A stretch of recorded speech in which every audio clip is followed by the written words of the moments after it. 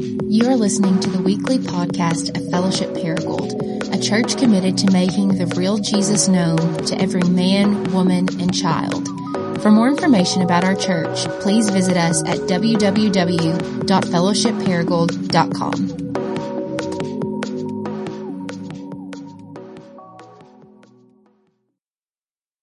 If you've been with us for a while, you know that as a church, we are all about practicing the way of Jesus together in Paragould and in Jonesboro and beyond. And so what we do is 2 to 3, 4 times a year is we take time just to pick a practice that we see from Jesus' life and from his teaching, and then we teach on it here, and then we work through it in missional communities throughout the week. And so we really believe that if we're going to experience the life of Jesus, you have to adopt the lifestyle of Jesus. You have to practice the things that Jesus practiced. And so as we kick off this new series today, it's a series on fasting and feasting, And we're going to talk specifically over the next several weeks about Jesus' relationship to food and how it actually impacts our spirituality. And so with that in mind, I'm going to invite you to go with me to Matthew chapter 6. Matthew 6, I'm going to start in verse 16. And I'll read down through verse 18. Matthew chapter 6. I'll read verses 16 through verse 18. Jesus said, "When you fast, do not look gloomy like the hypocrites, for they disfigure their faces, that their fasting may be seen by others. Truly I say to you, they have received the reward. But when you fast, anoint your head and wash your face, that your fasting may not be seen by others, but by your Father who is in secret.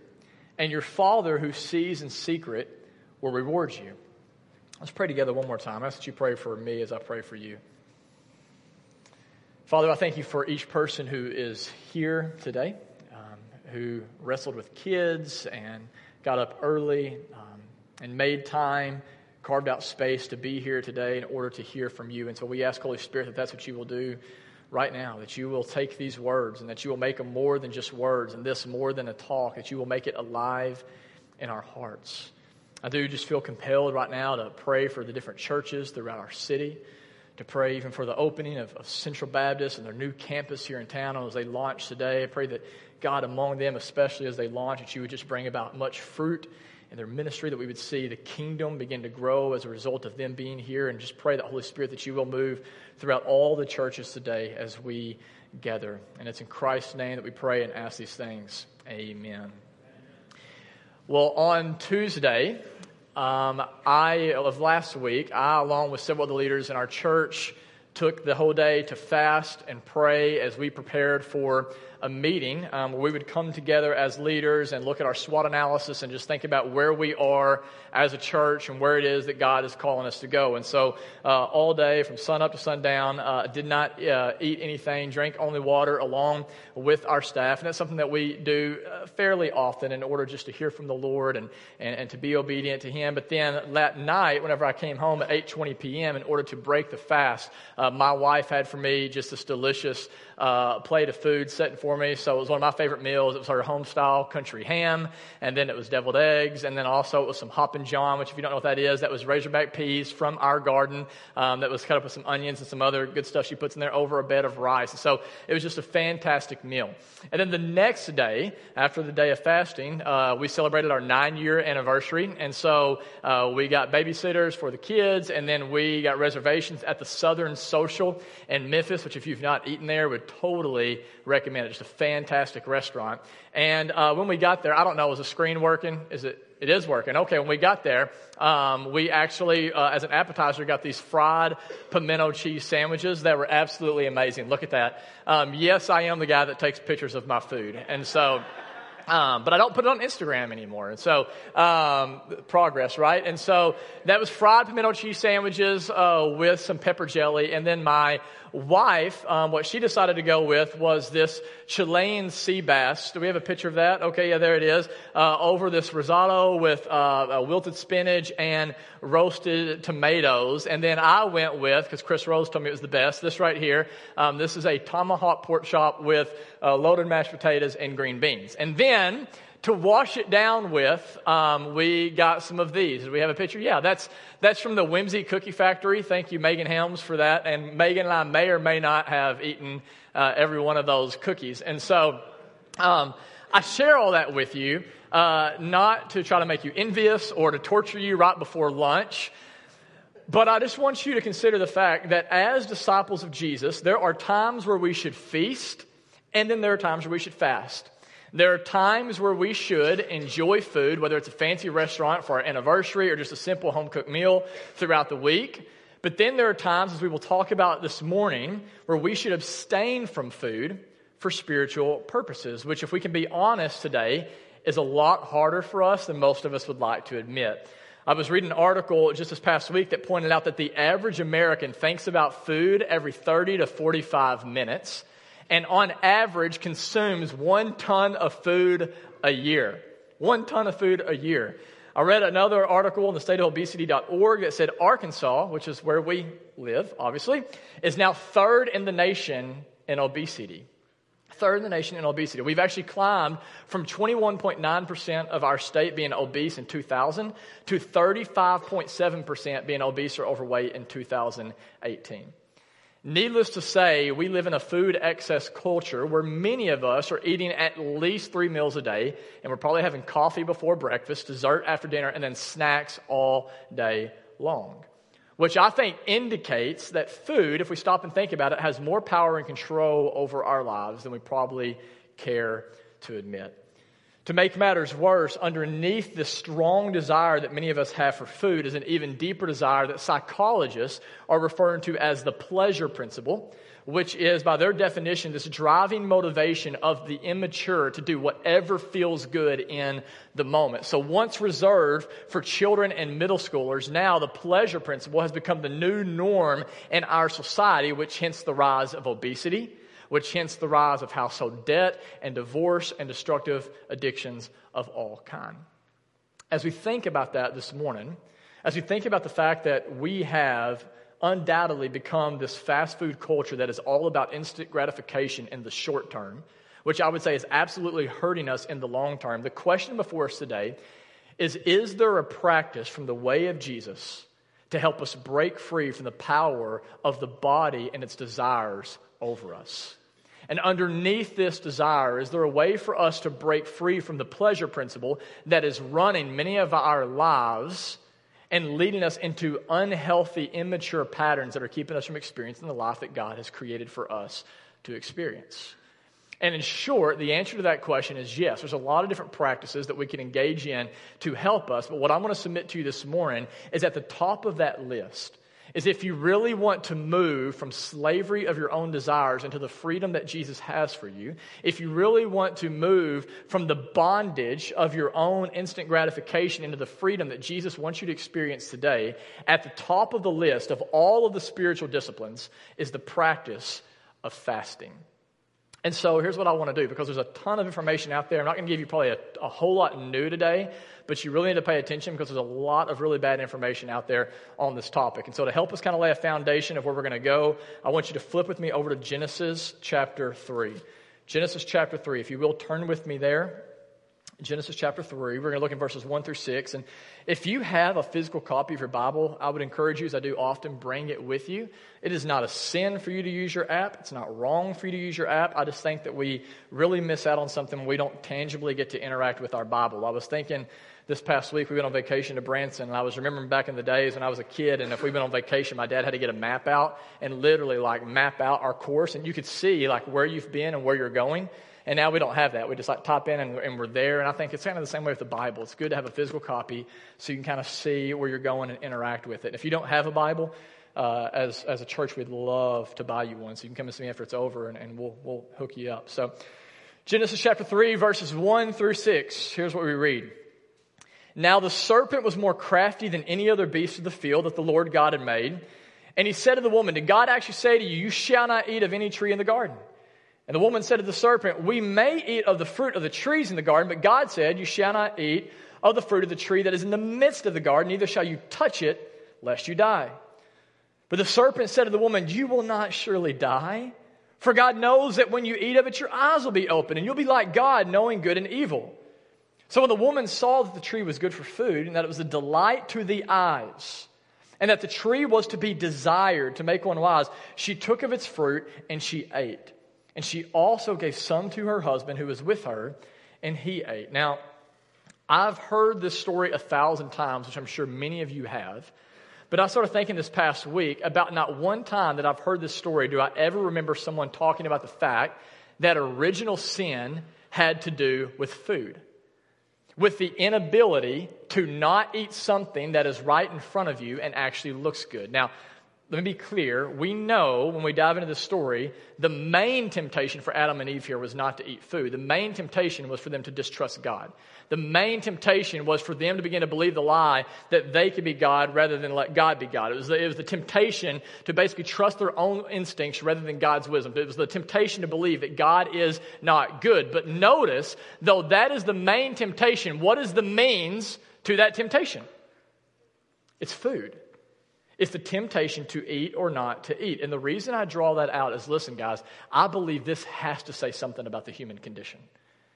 Because if you read this story in the context of Genesis, what you will know is when God created Adam and Eve, he actually said, I am giving you the ability to rule over creation, to rule over the animal kingdom, to rule over the plants. But then what happens when they eat of the forbidden fruit? There's an inversion in the story. And now, rather than ruling over creation, creation rules over them, right? Rather than ruling over the animal kingdom, the serpent rules over them. Rather than ruling over the plants, right? The fruit of the plant begins to rule over them. And as a result, immediately, everything is fractured.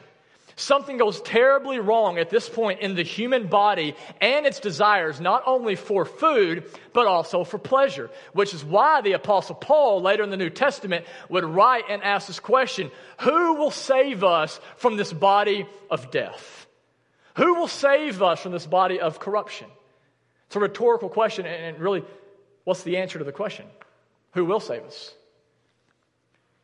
Jesus. Hey, anytime someone asks you a question in church, the answer is going to be Jesus. And if it's not, you won't get in trouble for answering Jesus, okay? It's like the little boy in Sunday school who's totally sidetracked. I think we got time.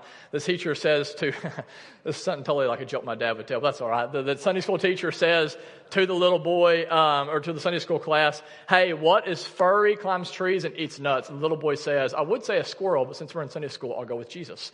And so, anyways, same kind of principle here. Yeah, it's Jesus. So with that in mind, flip over to Matthew chapter 4. Matthew chapter 4. And let's find out how Jesus has come to save us from this body of death, from the body of corruption. Matthew chapter 4.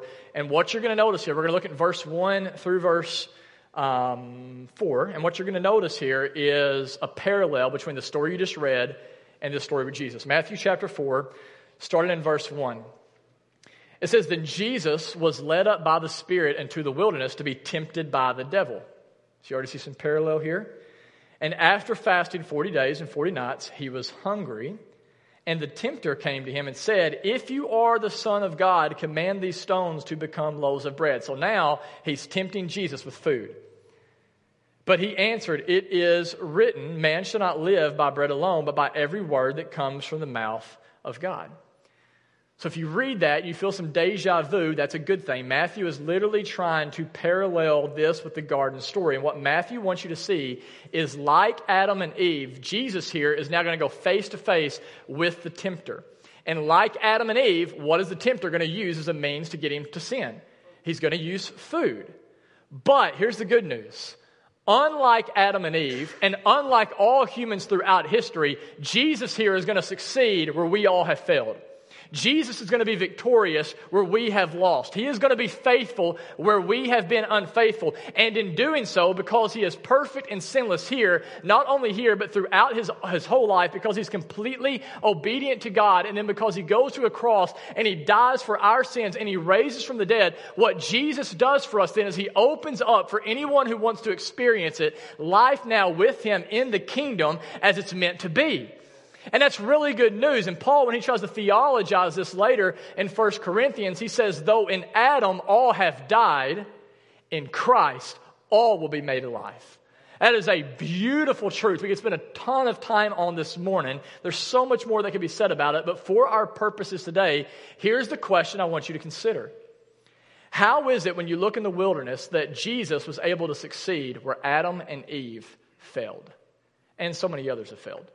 How was he able to succeed? How was he able to pass the test? How was he able to keep from falling into temptation? Well, when you look in the story, clearly we see Jesus was in silence and solitude because he was in the wilderness, and so there was prayer. But you also see Jesus fasting for 40 days and 40 nights. It says clearly in here in verse 3 that Jesus was hungry. We know that because of the fast, he would have been physically weak. But notice in here, he is spiritually stronger than ever before. He is at the height of his powers because in this moment, Jesus is walking in step with the Holy Spirit. He is filled with the empowering presence of God. And therefore, as a result, when Jesus needed it the most, he was able, because he had power and control over his own body, to go toe-to-toe with the tempter. And therefore, because that is true, it should come as no surprise that we see not only fasting as a regular part of Jesus' life, but we also see that he wanted it to become a regular part of our lives as well. And we see this in Matthew 6. If you just flip over again a couple pages where we started our teaching, in Matthew 6, verse 16 through 18, I mean, clearly what we see in here is Jesus just assumes that all of his disciples are going to fast. I mean, did you notice that whenever we read it earlier? If you look again in verse 16 and verse 17, Jesus says, not if you fast, but what? When you fast. So Jesus clearly assumes, not just once, but twice within 3 verses in 16 and 17, that fasting is going to be a regular part of the disciples' life. The problem is, however, if I can just address the elephant in the room, the vast majority of us don't do this. You say, well, how do you know that? Well, because we did research and we did a poll and we actually asked all of you, how many times do you fast? And what we found out, these are the results that are hot off the press, people, hadn't been released anywhere else, all right? 83% of Fellowship Bible Church says they never fast. 83%. Now, that's really good news if you're sitting here today and you're like, I don't fast, because what that means is that you're not alone. Right? What that means is if you don't fast, if you don't do that, like you're not in the minority here, you can look around. There's 83% of people to your left and your right that are in the same boat as you. And that's good news, but here's the bad news. What that tells us is over 8 out of 10 people in fellowship never do something that Jesus himself practiced and assumed that every one of his disciples would practice. This fasting is no longer a norm, not only in our church, but in all of society. It's really kind of fallen to the wayside. But what's interesting is when you look throughout church history, this was not the case at all. And I'm not going to bore you with all the history, but if you want to go back and read it for yourself later, there's all sorts of documents on the early church that point to the reality that the early church believed fasting to be one of the most important disciplines of all of the spiritual disciplines. Fasting is actually mentioned 77 times in the Bible. And just to give you some context for that, baptism is mentioned 75 times. The early church knew that it was important to fast. And so the early church and throughout history, we would see Christians fast up to twice a week, not to mention periodic fast before Lent, Holy Saturday, baptisms, and the Lord's Supper. And then if you keep reading through church history, what scholars and historians tell us is that this actually continued as a really normal part of Christianity for a long time, at least all the way up to the days of John Wesley in the 1700s. And if you don't know who John Wesley is, he basically is the founder of the Methodist Church, which it looked a lot different then than it does now. He really is one of the most influential leaders in the church in the West. Just an incredible man. His impact is still being felt today.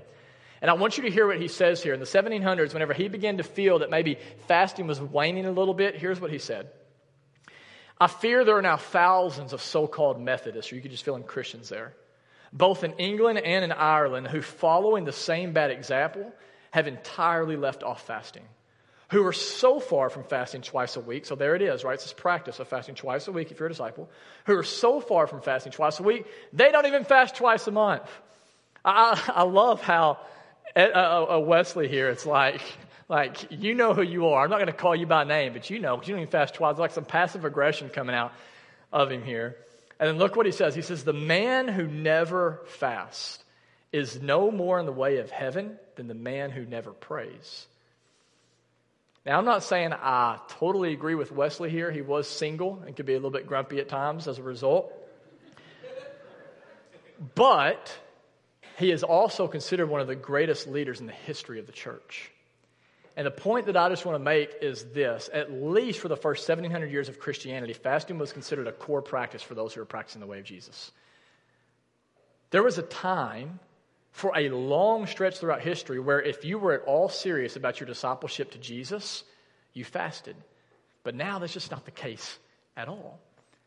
Because we are a fast food culture that is built on instant gratification, where the pleasure principle is guiding most of our lives, fasting in the Western modern world has fallen to the wayside, which in return, what I submit to you this morning, has stunted our growth, has drained us of our power, and robbed us of the deeper joy that is found in Jesus Christ. So this is a problem. The question is then, what do we do about it? And in order to answer that question, I think we have to start with, well, what exactly is fasting and how do we do it? Those are the questions that I want to get after. And in order to answer the question of what fasting is, let me start by telling you first what fasting is not. Okay? And there's three things for those of you who are taking notes. And the first thing I would say is this, is fasting is not abstaining. I regularly will hear people say things like this: I am fasting from social media. I am fasting from shopping. I am fasting from Netflix. I'm fasting from, you fill in the blank. And I would just say, like, though that's a good thing, it's not called fasting. That's just called growing up. I mean, it's just saying, like, okay, it's not a good thing for me to play Xbox 4 days in a row, so I'm going to fast from, I'm going to abstain from Xbox today. Right? Or it's not a good thing for me to shop like every single week, so I'm not going to do that for a series of time. And again, it's a good thing to do. It's an important part of our spiritual development. But don't call it fasting. Just call it, I'm not going to shop for 3 months, or I'm not going to get on social media or whatever else. Okay, so fasting is not abstaining. Secondly, what I would say is fasting is not a restricted diet. How many of you in here have ever heard of the Daniel fast? Anybody remember the Daniel fast? It's really big back in the 90s. The Daniel fast comes from Daniel chapter 1, where Daniel is in the middle of the Babylonian Empire. He's trying not to fall into the corruption. He's trying to stay set apart. And so he makes a commitment before God to eat only fruit and vegetables. And again, this is a really good thing, but not once does the Bible call this fasting. Not once. And so, if you want to lose weight and you want to detoxify your system and not get sucked into Babylon, it's a great idea to have a restricted diet. But again, it's not fasting, okay? Third, I would say, is fasting is not a dieting fad. There are many people out there right now talking about intermittent fasting, which is basically restricting your eating to an 8-hour window. And if you go Google this, it really does have a ton of health benefits. Mental clarity, skin clarity, gut clarity. There's just so much that goes with it. But it's not true biblical fasting, because for Jesus, as important as the act of fasting is, just as important is the motivation behind the fasting. And I don't know for sure, but when you look in Matthew chapter 4, I'm pretty sure Jesus didn't fast just because he wanted to get ripped, right? Or six-pack abs, or right, clarity of mind, or just look really, really good whenever he showed up to change the course of human history. So fasting is not abstaining. It's not a restricted diet. It's not a dieting fad. The question is then, what exactly is fasting? And the way we would define it is this. Quite simply put, fasting is not eating food in order to feed on the Holy Spirit. Fasting is not eating food in order to feed on the Holy Spirit. Or in the words of John Piper, fasting is whole body hungering for God. Or in the words of Dallas Willard, who we quote every week, fasting is feasting on our Lord and doing His will. So fasting, if you're picking up on this, it is about abstaining from food, but it's way more than that. Because it's not just about not eating food. It's about not eating food for the purpose of being filled more and more with the empowering presence of God. It's a practice, as you can see, that's about starving the flesh so that you can feed on the Spirit. And to try to help you kind of wrap your mind around this, I want to have you turn to one more place very quickly, Galatians chapter 5. Turn there with me. Galatians chapter 5 is the last place I'll have you look. And I just want 10 more minutes of your time. Galatians chapter 5. And if you are at all looking for a passage of Scripture to memorize, I would try to memorize this one. I think it's one of the best passages in the New Testament. Galatians chapter 5, I'm going to start in verse 13, and I'll read through verse 25. Paul says this, Galatians 5, verse 13. For you were called to freedom, brothers. Only do not use your freedom as an opportunity for the flesh, but through love serve one another. For the law is fulfilled in one word, you shall love your neighbor as yourself. But if you bite and devour one another, watch out that you are not consumed by one another. And look at this. But I say to you, walk by the Spirit, and you'll not gratify the desires of the flesh. For the desires of the flesh are against the Spirit, And the desires of the Spirit are against the flesh, for these are opposed to each other to keep you from doing the things you want to do.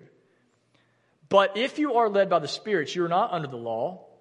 Now the works of the flesh are evident: sexual morality, impurity, sensuality, idolatry, sorcery, enmity, strife, jealousy, fits of anger, rivalries, dissensions, divisions, envy, drunkenness, orgies, and things like these. I warn you, as I warned you before, those who do such things will not inherit the kingdom of God.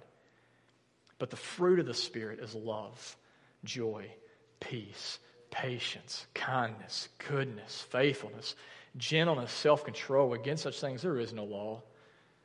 And those who belong to Christ Jesus have crucified the flesh with its passions and desires. If we live by the Spirit, let us then also keep in step with the Spirit. Man, it's a beautiful passage. There's so much there we could talk about for such a long time, but here's just what I want you to notice. Notice in here, when Paul talks about the flesh, here's what he means. He doesn't just mean like this physical flesh. What he's talking about here is our disordered desires.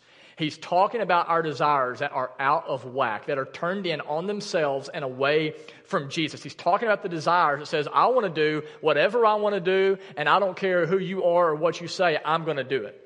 It's the part of us that is rebellious to God. It's the part of us that in Romans 8, it says leads us to death. And listen, guys, that part is in all of us in this room right now.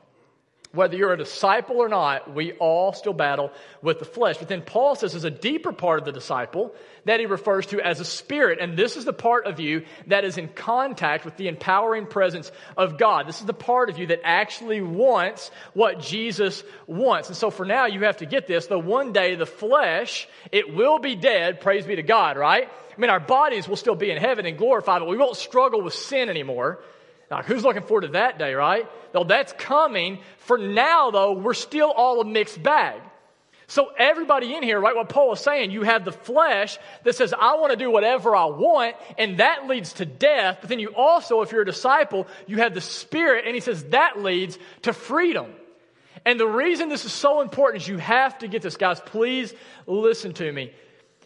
Everything in our culture right now is telling you the opposite of this. Everything in our culture is saying, hey, you want to be happy? You have to gratify the desires of your flesh. Everything in society is telling us right now, you want to experience real fulfillment, you want to experience freedom, then you should deny yourself of nothing. That's what our culture is telling us. I was reading, it's a book called Kitchen Confidentials by Anthony Bourdain. Many of you know of Anthony Bourdain. He was the host of Parts Unknown. He was a journalist. He was a chef. He had fame. He had fortune. He got to eat the best food you could ever imagine. He traveled to the best locations. And just recently, he took his own life. And I'm reading his books. I'm trying to understand what's going on with this guy. And I come across something on Friday night. I read it to Megan when I read it, kind of laying in bed, about to go to sleep. And here's what he says, and I quote Anthony Bourdain when he wrote this book. Your body is not a temple. It's an amusement park. So enjoy the ride. Sounds really good. But then I wake up the next morning and in my daily Bible reading, I read 1 Corinthians 6, 19 through 20. Listen to how the Apostle Paul says something different than Bourdain. Bourdain says, your body is not a temple, it's an amusement park. Enjoy the ride. Apostle Paul says, do you not know that your body is a temple of the Holy Spirit? You are not your own, for you were bought with a price. Therefore, glorify God in your body. As I read that, my heart broke, and I thought, man, I just wonder how many people in our culture today, in Paragould, Arkansas, maybe even in our church, they're buying into the lie that, like Bourdain, my body does not belong to God, it belongs to me. And therefore, if it looks good, if it feels good, if it tastes good, who in the world do you think you are to tell me that I can't get what I feel like I need? That's where our culture is. So I'll be whatever gender I want. I'll date whoever I want. I'll sleep with whoever I want. I'll spend my money however. I mean, who are you to try to tell me how I should live my life? And therefore, as a result, because many people in our culture are treating their bodies literally like an amusement park rather than a temple, like Anthony Bourdain, there are many people who are amusing themselves to death. Please hear me, guys, because you know this is true. Despite what culture says, freedom is not the ability to do whatever you want, whenever you want. Freedom, however, according to the Scriptures, is the ability to live in the Spirit and want what the Spirit wants. It's to know what's right, and then to actually want to do what's right, and then through the power of the Spirit, doing what's right with the right motive, even whenever nobody else around you is. That is true freedom. And according to the Scriptures, according to Jesus, if you want freedom, he says in his own words, you are to take up your cross and follow me. You are to lose your life so then you can find true life. In the words of Paul, if you want freedom, the goal is not to gratify the flesh, it's to crucify it. It's to put it to death. It's to starve it for the purpose of feeding on the Holy Spirit. And one of the greatest practices, the reason I share all that, one of the greatest practices to help you get there is the practice of fasting.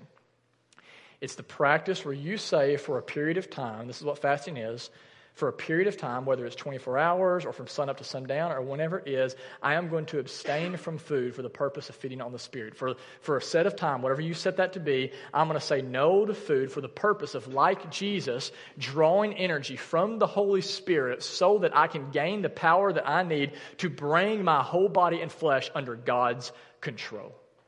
That's what fasting is. And I just want to be very clear, this is not easy. It's not. It's not. It's called a spiritual discipline for a reason. Fasting is really hard. In fact, for those of you who have fasted, you know by like 10 a.m., right? Like it's embarrassing because if you're in a quiet room, it's just like, I mean, your stomach is growling. I mean, your flesh will begin to flare up. In the words of Richard Foster, fasting will begin to reveal the very things that control you. So if pride controls you, it will reveal pride almost immediately. If bitterness is in your heart, or jealousy, or strife, or anxiety, or toxic anger, right? By 10 a.m., you're going to feel like really, really hangry, right? And the stuff inside of your heart is going to begin to come to the surface. That is why Dallas Willard says the following, and I read this to my wife last night, and it was like, yeah, that could pretty much just be my sermon. So thanks, Dallas Willard, for again saying it better in a paragraph than I do in 30 minutes. So here's what he says. The discipline of fasting teaches us a lot about ourselves very quickly. It will certainly prove humiliating to us as it reveals to us how much our peace depends upon the pleasures of eating. It may also bring to mind how we're using food to ease the discomforts caused in our bodies by faithless and unwise living and attitudes such as a lack of self-worth, meaningless work, purposeless existence, or a lack of rest or exercise. If nothing else, though, it will certainly demonstrate how powerful and clever our body is in getting its own way against our strongest resolves. Well said. Needless to say, fasting is hard. To fast is a fight. But listen, fellowship, I promise you, it is a fight that is worth taking.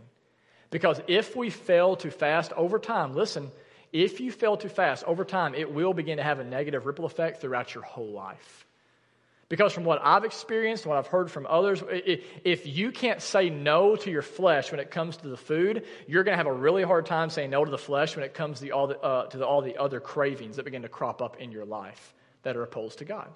I was thinking about this even this past week when we were in Branson on vacation, and I did not hold back. I literally ate everything that was in front of me. I'm eating fast food. I'm eating Amish cinnamon rolls. I didn't even know I'm eating pork rinds. I'm telling you, I went crazy. It's like gluten galore over Branson. And here's what happened was what I noticed is that as I began to just like not deny myself of any food for the entire week, I mean, my anxiety began to kind of rise a little bit. Lust began to crop up more in my life. I began to just find like other sins, things I began to just, let my eyes wander, whatever else, and it all began to happen as a result. And I don't want you to misunderstand me. I'm not at all saying like you can't go splurge. I'm not at all saying that gluten is the devil. I know there are some of you that take gluten-free communion who believe that. I'm not saying that. The point I want to make is just simply this. From my experience, whenever I fast, my desires do begin to change. They really do begin to change. And I'm not saying I'm perfect at this. I've got a long ways to go. In many ways, I'm still a novice in this area. But what I found is that when I fast, the fleshly desires that I have for lust and greed and pride, it begins to go down. It's like that muscle is weakened.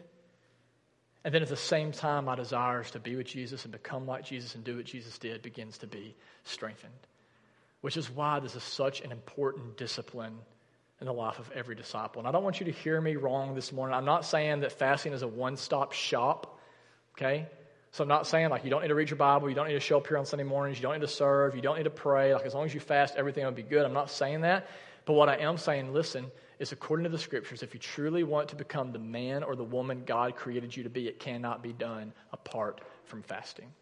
Just can't.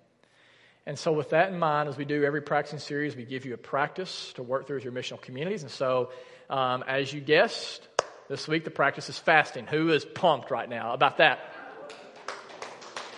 You're like, kind of okay. So we're going to fast this week for those who choose to be a part of it. And you can learn about this on your app. It should be on there. But it's a really straightforward practice. Basically, what we're asking you to do is to set aside time this week where you fast, whether it be from sun up to sundown or just do breakfast and lunch for 24 hours, whatever it may be. And we would encourage you to do this with your missional community. For us in our missional community, usually we eat a meal when we come together at night, but we're going to actually skip the meal tonight, and we're just going to spend time praying together as a missional community. And then if those who choose to, they can break fast later tonight, or they can break fast for breakfast or for lunch or dinner, however they choose to do that. And what I would just say is, listen, if you're here and you're like, man, I'm just not ready to do this. Like, I just don't want to fast. And listen, this is such a safe place for you. There's no pressure to do this. There's none whatsoever. And so what I would just say is, if you're here and you choose not to fast, what we just ask as pastors is just two things. Is one, please don't rain on everyone else's parade that chooses to fast. And then two, like, maybe just be open and honest in your heart. Like, guys, this isn't Jared Pickney teaching. It's Jesus. Jesus is the one calling you to this, not me. I'm just the messenger. And so maybe if you're like, man, I'm just not going to do this, then just be honest with the Lord about it. Maybe talk to a missional community leader or someone in your fight club, begin to process why you don't want to do it. And then whether you choose to fast or you don't choose to fast, I want to make this very clear. Fasting is never commanded in the New Testament. And so what that means is when it comes to fasting, you don't fast so you can earn God's love. You don't fast so that God will love you more. But when you fast, listen, when you fast, realize fasting is about experiencing ultimately less of the flesh and more of God. It's about experiencing less slavery and more of the freedom that is found in Jesus Christ. And so when you fast this week, don't make fasting so much about abstaining from something as much as it is about feasting on Jesus. Don't make it so much about like, oh man, I've got to miss another meal, as much as it is about the wonderful reality that your body really is the temple of God. And you can now, by the grace of God, be filled with the one who alone can give you the satisfaction and the fulfillment that you are longing for. Make fasting about creating space in your life to truly, maybe even some of you for the first time, to taste and see that God really is as good as he says he is. This is a practice that God has given us for this purpose. And also to help us do this, a practice he's given us, and we engage in it every week, is the practice of communion. And the whole point of communion is basically to help us taste and see that God really is good, that he is the bread of life, that we actually need him more than we need food and drink itself.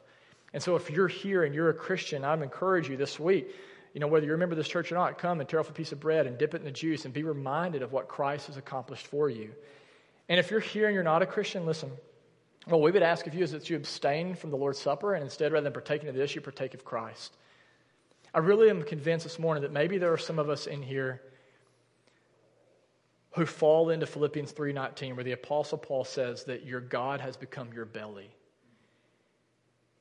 That you literally have made instant gratification and personal happiness the ultimate authority in your life, not Jesus Christ. And you're missing out. And I want to call you today, rather than partaking of communion, to partake of Jesus, to give your life to him, to look at people like case studies like Anthony Bourdain and so many others who have given their life to pursuit of happiness apart from Jesus, and it's a dead-end road. Trust in Christ today. And if you want to know more about what to do and how that works and how to become a disciple, you can talk to me. I'll be standing right here. I would love to pray with you and encourage you. And again, if you are a Christian, you can partake. And so with that being said, I want to ask you to stand with me. I'm going to pray for you, and the band's going to come forward. I want to pray over you, and then we'll partake of communion and sing one more song together. Let's pray together. Father, I thank you so much for each person who is here today, and I know that everybody comes in here, myself included, with some sense of baggage or some anxiety, maybe some bitterness, some frustration, some disappointment. And I just pray that right now that Jesus, that you would meet each of us where we are. I'm so thankful that you're gracious and you're kind and you're patient. And I just pray that you will take these truths that we've talked about today and you will help us truly to believe that you're better than our money, that you're better than our marriage, that you're better than our kids, that you're better than success, that you're better than our jobs, that you're better than sex, that you're better than any of those things. And I pray that as a result, that Lord, that we will come to you with the empty hands of faith and that we will receive you as you really are. And it's in Christ's name that we pray.